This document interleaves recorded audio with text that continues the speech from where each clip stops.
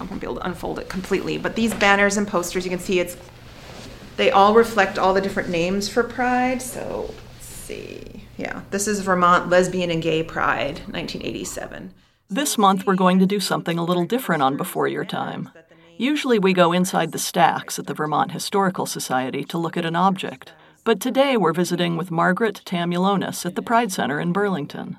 She's the volunteer curator for the Vermont Queer Archives. But certainly any collection of LGBTQ historical material often includes Pride material, because Pride is often one of the biggest festivals of the year for LGBTQ people, and the Vermont Queer Archives is no exception. So, for example, we have a series of buttons from different prides in Vermont. One of the treasures, I think, is this one from 1983 that says, "Water won't run straight and neither will I," which was the theme of that first Pride. That first Pride Parade took place in 1983 in Burlington.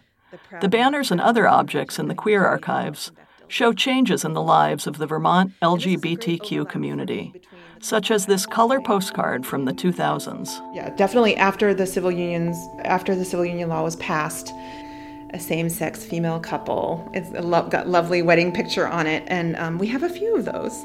And then T-shirts, because really, again, there's no community archival collection, I think, without T-shirts. So again, you see the Alison Bechdel Stonewall T-shirt. Alison Bechdel is the Vermont cartoonist behind the comic strip Dykes to Watch Out For. Her popular memoir, Fun Home, was made into a Tony Award-winning Broadway musical. On the shirt, a cow holds a sign that says Stonewall 25. The shirt dates to 1994, the 25th anniversary of the Stonewall uprising against police raids of gay bars in New York City. Stonewall is often seen as the start of the civil rights movement for LGBTQ people. June 28, 2019 marks the 50th anniversary of the uprising. Sometimes they just are dropped at the door of the Pride Center. Sometimes they're dropped at the door of my house. Donations to the Queer Archive come from all over. And sometimes people will contact me and just say, look, I have this pile of papers, sometimes literally in the closet, that, I don't know what to do with them, and I'm going to move, I'm downsizing. Margaret's day job is serving as the manager of collections and exhibitions at the Fleming Museum at the University of Vermont. In order to write her thesis on queer archiving, she researched LGBTQ life in Vermont in the 1960s. I reached out to people who may have been in the community in that time period, and I got a few responses. I looked in newspapers and other archival materials, and there weren't that many sources there. There might be descriptions of police busts in different cities or something like that, and that's how those histories get reflected. And we know that's not all of the history, that there were all of these amazing, maybe more private social lives that were going on at the same time. These lives and histories were often kept private for good reason: the fear of losing your job, your home, or your family, the fear of violence. The people who marched in that first Pride in Burlington, right, on Church Street and in City Hall Park, they knew they were going to be marching by their coworkers, by family members, past their students, with signs declaring that they were lesbian or gay, or queer. And they knew that they had a chance to lose jobs or families, and they did it. And I have to say, that group of people is amazing. Looking at the objects in the Queer Archive, one can believe that life is much better now for gay people in Vermont than it was in 1983. But the Pride Center displays a brick that was thrown through one of its windows almost 25 years later. And the center continues to experience hate incidents. It's still not easy being LGBTQ. It's still something that a lot of people may have a hard time with. There's a lot of social pressure. There's a lot of cultural pressure around living a heterosexual lifestyle, right? That's in all of our culture. Seeing how people lived queer lives in the archives, I think, is really helpful and amazing. It's so important that people know that LGBTQ people are here, that we've always been here, that we're a part of history. This is H.B. Lozito from Brattleboro, who we'll visit with in a moment. People are actively interested in erasing us. And if no one is going to continue to tell our stories about us, we need to do that. This is Before Your Time, presented by the Vermont Historical Society and Vermont Humanities. I'm your host, Lovejoy. Today we're going to take a closer look at LGBTQ history in Vermont. Later in the episode, we'll hand the controls to Reggie Condra, host of the Brown and Out podcast, which focuses on the lives of queer Vermonters of color. And then we'll finish with a story about Ron Squires, the first openly gay person elected to the state legislature. But first, let's go to Bellows Falls, an old railroad town on the Connecticut River. H.B. Lozito is the executive director of Out in the Open, which was formerly known as Green Mountain Crossroads. The organization's mission is to connect rural LGBTQ people. A lot of people continue to think that we don't exist in rural places. And I think that has been a primary hurdle in our work, is actually just getting people to recognize that we are here and in every small community in the United States and in every small community around the world. Lozito has been interested in uncovering lost LGBTQ histories. They heard rumors and whispers about a place called the Andrews Inn. So the Andrews Inn was a gay bar, community space, co-counseling site, disco, club, hotel, catered primarily to LGBTQ folks, but also was for everybody. There were a lot of straight people who went there. So it existed from 1973 to 1984, and it was right on the square here in downtown Bellows Falls. Busloads of gay men came from Boston. Eva Munden was one of many patrons of the Andrews Inn, and her stories helped inspire HB to begin the project. And I remember seeing the bus pull up and they unload on a cold winter night, and people came from all over. So from there, I started contacting people, conducting interviews, editing interviews, transcribing. Lozito helped start the Andrews Inn Oral History Project in the spring of 2015. It was a collaboration between Out in the Open, Marlborough College, and the Vermont Performance Lab. Folks would give me dates and sort of like little crumbs in interviews, and I'd scribble things down and say, all right, let me go see if I can find anything about that in the Reformer. HB has recorded dozens of interviews with people who frequented and ran the Andrews Inn. Here's a recording of Michael Gigante from Brattleboro. Bellows Falls was, it's like it is today, except that there is this hotel that was sitting right on the main intersection there. And it's beautiful. It's a beautiful little town.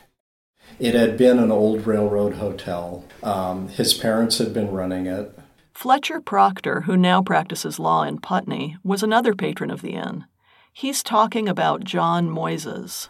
It wasn't making any money. They were talking about just sort of going down in flames, and John said, I got an idea.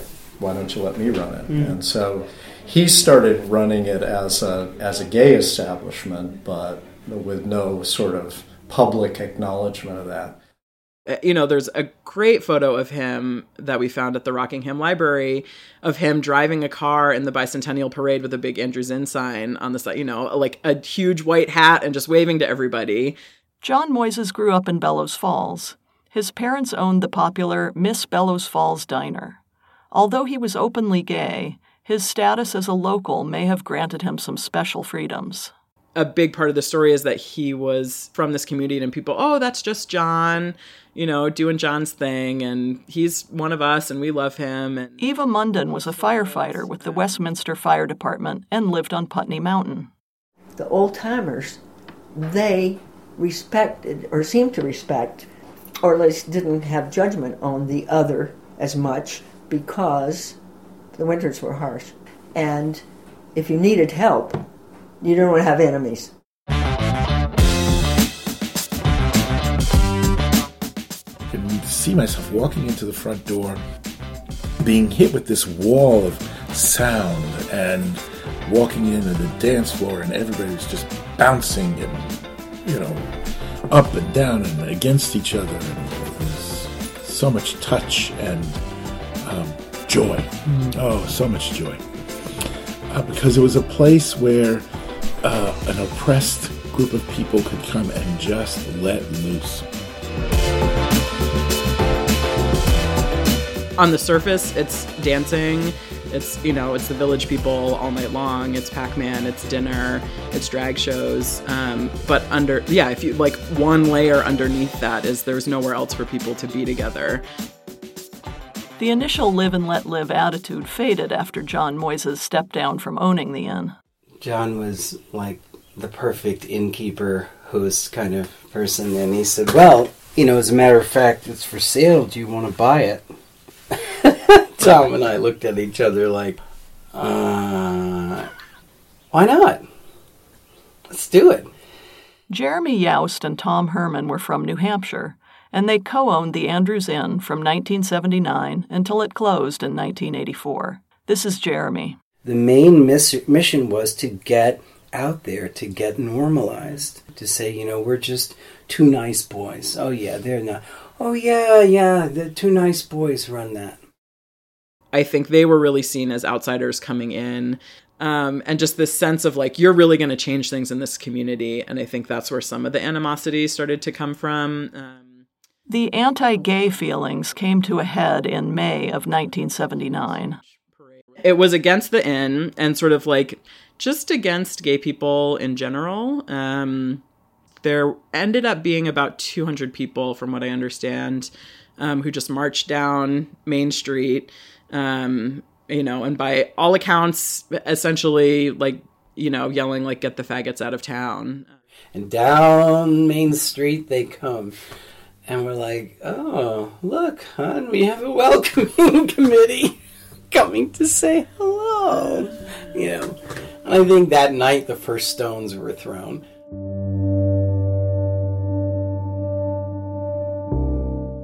I think folks at that time were very used to experiencing and standing up against violence and doing that together.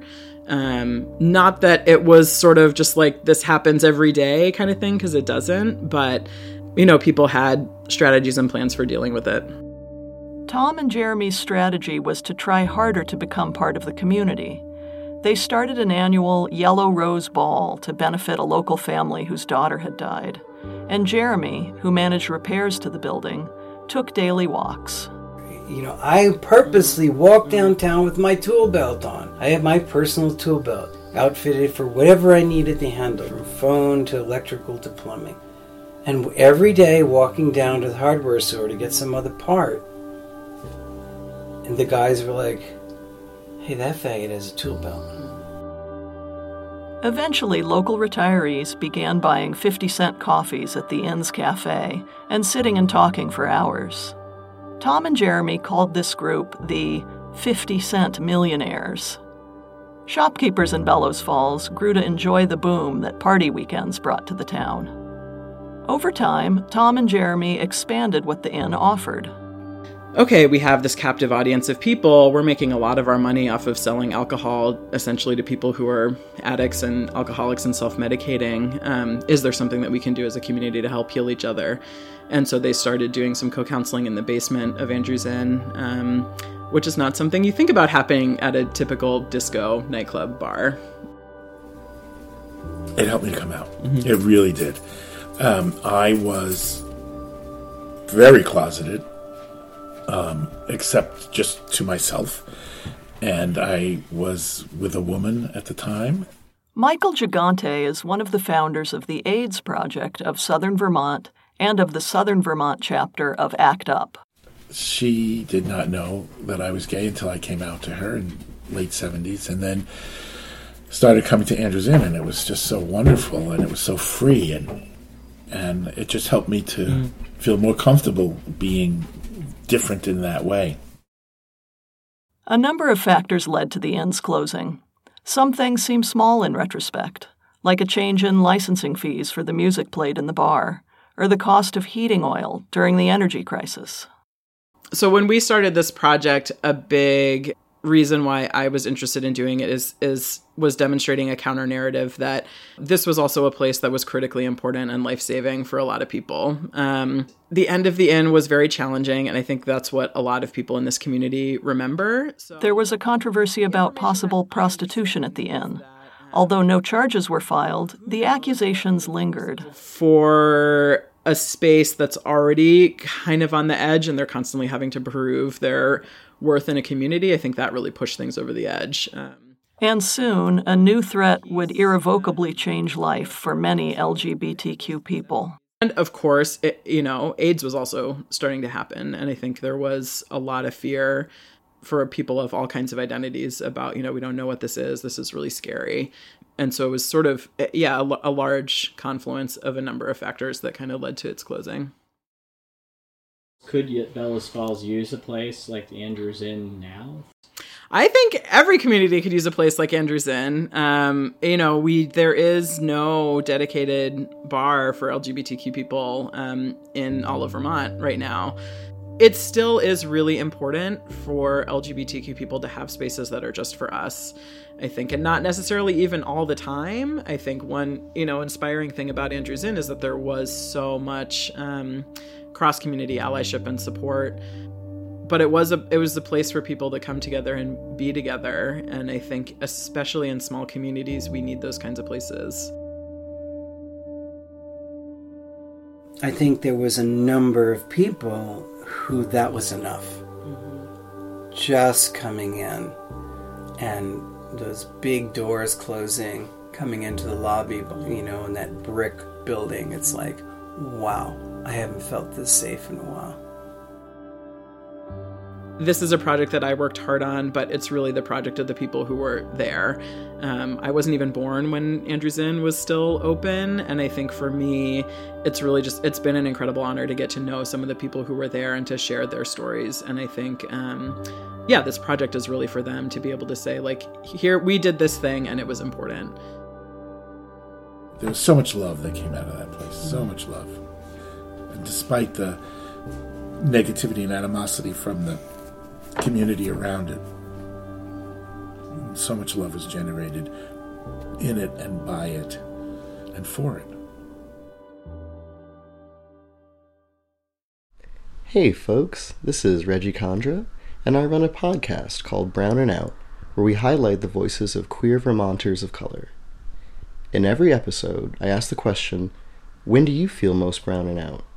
And here's a selection of our guest answers. I feel brown and out when I'm with a bunch of heterosexual white people, because it's like, it's a standout, and which I sort of love. It makes me feel like a little bit like like a little unicorn. But I also feel super brown and out when I'm with other people of color and queer people, or a combination of the two, just because then it's easy to look around and be like, yes. Like we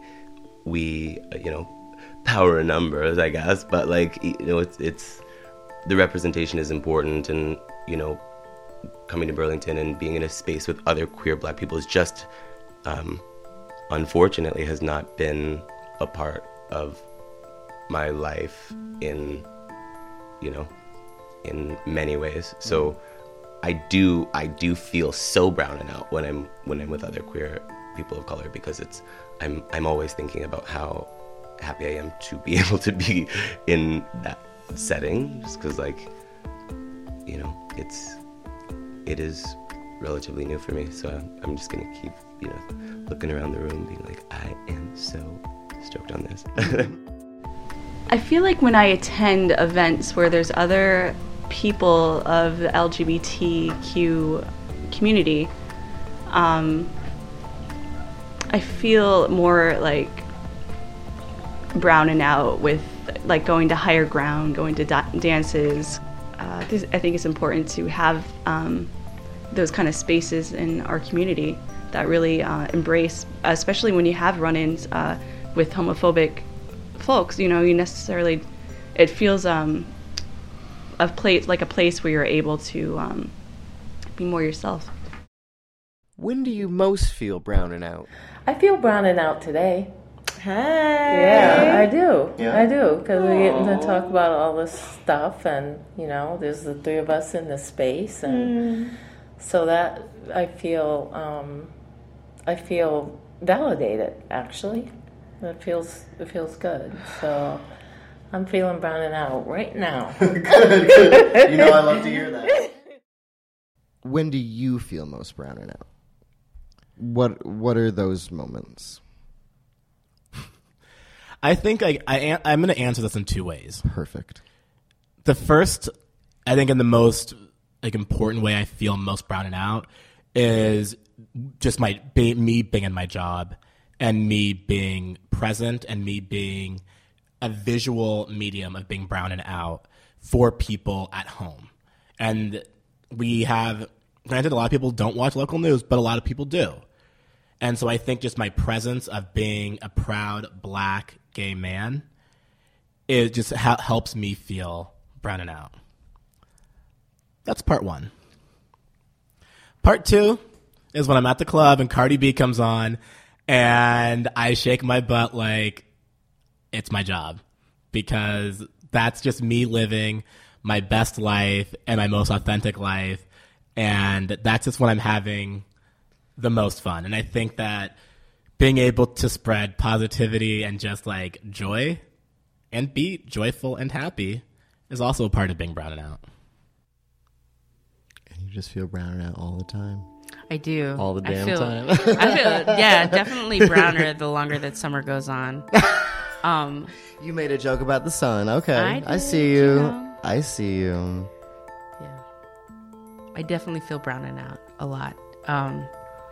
And having the opportunity, I talked to my kids, my youngest child's class, the whole middle school. It's a small school, but I got to talk to the whole middle school about gender identity and sexual orientation, and it's really fun. And the kids want to know about who you are. And I didn't share a lot of personal stuff, and I think that if I had the opportunity to do it again, I would tell my coming out stories, because the story that I did tell, there was absolute silence. These children were really wanting to hear, you know, how does being a queer person impact you?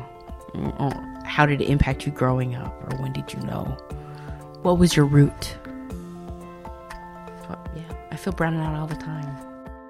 Those were the voices of Shawnee Stoddard, Sasha Morissette, Billy Miles with Mercedes Mack, Connor Cyrus, and Ita Menno. Thanks to Reggie Condra for being our first guest podcaster on Before Your Time. You can find Brownin' Out wherever you get your podcasts, as well as on Instagram, Twitter, and Facebook. From the apple tree, you bear left and head toward the hill. At the end of the first field, on a bank of wild grasses, mosses, and junipers, was an old logging skidway. Veranda Porch, a poet and author from Guilford, reads from the introduction to Home Comfort, Stories and Scenes of Life on Total Loss Farm. I often remember going up that road sometimes to pick butternuts at the tree on the side hill. At night, I'd crawl into my top bunk. Our bedroom looked like an army barracks, with 5 younger brothers and sisters, numerous visiting cousins, and a couple of other kids who lived with us. You had to pile them in deep, assuring myself before I dropped off to sleep that I knew every inch of the road between the apple tree and the corners, and most of the land in between. The introduction was written by a man named Ron Squires. An 8th-generation Vermonter, he grew up on a series of dairy farms with his large family. Veranda continues reading as Ron's mother, Shirley Squires, listens. I first heard about the sale of the farm when I was in Maine. A letter from home said simply, "Rosie has sold the farm and a bunch of hippies are moving in." Veranda was one of the newcomers from out of state who began a commune at Packers Corner in the late 1960s. It was up the hill from the Squires farm in Guilford, and Ron was a frequent visitor. There was a lot of big conversation. Everybody loved to kick around ideas, and Ronnie was a really active part of that. And so that, plus the fact that Ronnie knew he was gay, well, I mean, it didn't matter what your orientation was up there. It was like what kind of friend you were. Yeah, and he could do that right up at Packers Corner easier than, because back in when he was young, it was frowned on if somebody was gay. This is Ron's mother, Shirley. Ron was in college before we actually really knew that he was gay, and my husband still loved him very much, but he had a really hard time to accept it. And back in those days, it was a lot harder to accept that kind of thing than what it is today. Shirley recalls that Ron was interested in politics from an early age. Yeah, Ronnie got a lot from my father because none of the rest of us wanted to listen to him with his politics, so we had nothing to do with the politics part, and Ronnie would sit by the hour and listen to my father talk in politics. Ron was a cook and a gardener who loved his community, and he loved politics because it gave him the opportunity to help people. When he was 19 years old, his first time he ran.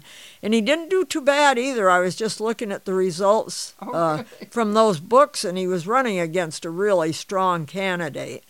And he did really well. And one time he lost by 11 votes. He had a recount of it, but it came out, I think, 9 votes, but he still lost. Ron first ran for statewide office in 1976. Although he was open about his sexual orientation to his local community, he did not run for legislature as a gay candidate. He not only, when he was up at the State House as a representative, he not only wanted to work to help out with the gay issue, which he did a lot of it back just before he died, but for the little people in Guilford and Vernon, he always put them first before his own interests. After 4 or 5 tries, he won election as a state representative for Guilford and Vernon in 1991. That same year, he sponsored a bill that made discrimination on the basis of sexual orientation illegal. And I guess he was really, I saw pictures and a nervous wreck when he got up to speak, and he didn't have any papers in front of him. It just came from his heart, and that he thought they should have all the same rights that everybody else did. And there were so many of the Republicans at that time that crossed over and voted for it, and it passed. During his speech, Ron said, "I cannot tell you how I felt as this body debated whether I had the same privileges as the other 149 members of this House." He was reelected easily to a second term, a term that he was unable to serve. We didn't find out that Ronnie had HIV/AIDS until probably a lot of other people knew it before we did. Probably 4 months or 5 months before he died. He knew for 6 years. And he did all this. I don't know how a person could do all this knowing that he was not going to be around to see it through. But everything he did, he did because he wanted this to be a better place for people to live. He certainly didn't make much of it. And like the other people who had the virus, they wanted to go on with life as normally as possible. And of all of our friends, Ronnie was the only one who had family here. I went to Washington with a friend of mine when the AIDS quilt was displayed there, and there were so many people. We were helping with the quilt display, and so many people were in tears because they had not come to terms with it while their family member was still alive. And Ron always had friends, family, everybody around him. Nobody stayed away. Ron Squires died of AIDS-related complications on January 9, 1993, 2 days after he was sworn in for his second term as a state legislator. The House had amended its rules to allow the Speaker and the clerk to travel to Brattleboro to swear him in at the hospital. That day was the first time he publicly disclosed that he had AIDS. They came from the State House. They'd never done that before, but they came, and then they told him he would be the head of I don't remember which committee, but he gave him the biggest smile because he'd been working on that committee and it meant so much to him. And then they told him he could just sign his initials, and he would not sign just his initials. It took him a good half hour, but he signed his whole name. After Ron died, Shirley joined Walks to raise money for the AIDS Project of Southern Vermont. He had been doing stuff, and they had been helping him for quite a few years, but I didn't know about it. And he died in January, and I did my first walk in May. And this was my 27th walk this year, and I have raised over $370,000 over those years, thanks to all the people that give to me. Nobody says no to And Shirley. Veranda's one that started right at the very beginning. I think she was one of the first. And I have over 500 people who give to me every year.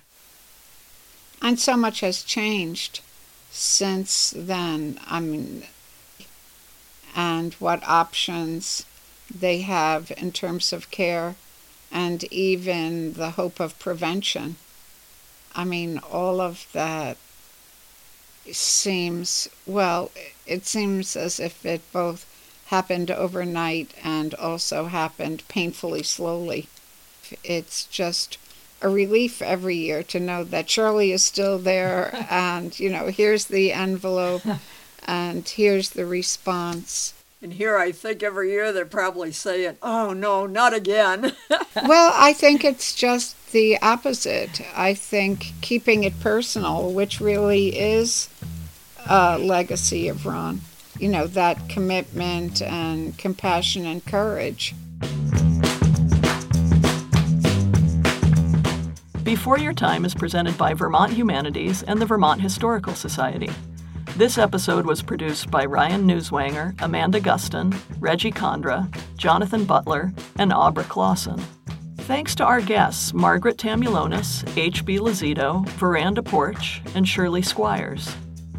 Thanks to Out in the Open for allowing us to use the oral histories they gathered about the Andrews Inn, and to the people whose stories we featured: Eva Munden, Michael Gigante, Fletcher Proctor, and Jeremy Youst. And thanks again to Reggie's guests: Shawnee Stoddard, Sasha Morissette, Billy Miles, Mercedes Mack, Connor Cyrus, and Ita Menno. Before Your Time comes out every month. Search for it and subscribe wherever you listen to podcasts. And if you like what you hear, tell a friend to check it out. You can find photos, videos, and artifacts related to this month's episode on our website, beforeyourtime.org. Thanks for listening.